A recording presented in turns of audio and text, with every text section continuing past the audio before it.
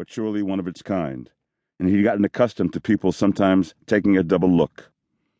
He had learned to counter this seemingly endless barrage of negativity with a tough guy, good-humored bravado, which he had learned as a necessity to survive when growing up on the streets of Washington Heights, New York City. But that day in Stockbridge, he was working as an intern for a theater troupe and was thrilled, pumped up to be finally hanging around with real working actors. He had just finished his first year in college studying drama and had the luck of getting an internship as an assistant stage manager, or PA, which was really a glorified coffee getter in the hierarchy of theater. But it was still an opportunity this kid was just ecstatic to have.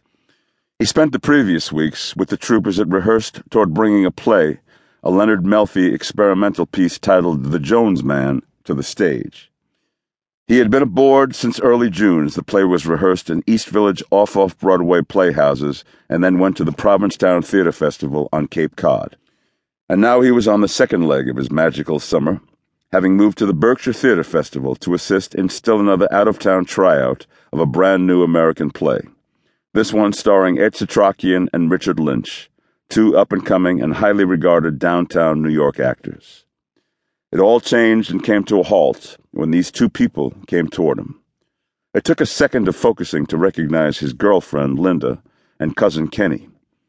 He immediately got a warm smile at such a surprise, but within less than a second, a sense of dread filled him, with the speed of those internal light switches we have that change our emotion reactions from lights on to lights out, like the snap of a finger.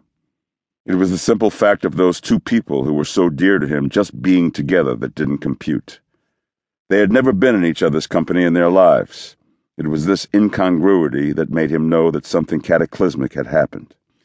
He could see this incredible sadness and dread on his girlfriend's face. Her usual beautiful big brown eyes were red and puffy, as if she had just forced herself to stop crying. They seemed so afraid of the news they had to give and what it might engender that he already almost knew what it was and was about to learn.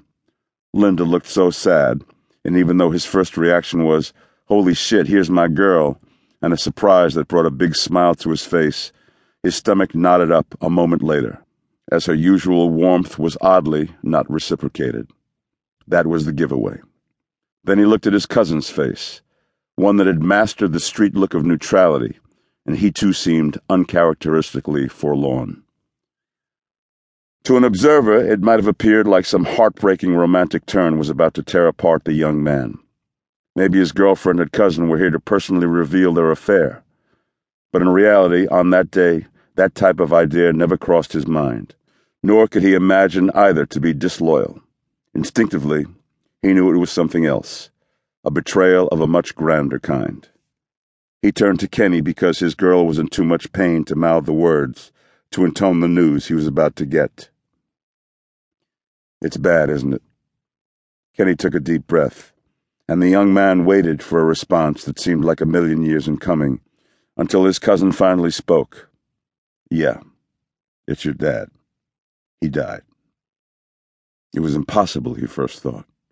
His pop was only 49 years old, and it seemed healthier than an ox the last time the kid saw him, only a few weeks earlier. He was the rock, the inspiration, the steadfast example of fortitude. What would happen to his family now? Himself, his older brother with his special needs, and his mother, who by temperament was not built to handle even the smallest changes and challenges. And now this. That kid was me, of course, or how I remember myself, now at age 63, looking back on that day. I didn't have my shit together at that age, not by any means, although I took the news stoically, or at least I appeared to. I knew I needed to get home, take charge. I told my girlfriend and cousin to stand by and give me a half an hour to gather my things and tell the bosses in the company that I needed to leave and that I was unlikely to return to finish the summer internship. Death is a thief, the grandest perpetrator of larceny of all. It robs the potential of all the things left undone and reimburses the living with bits of memories that, with each day, pass through the fingers like a handful of sand. It would take more than 2 hours to drive back home to find out exactly how my father died, which would be the most moving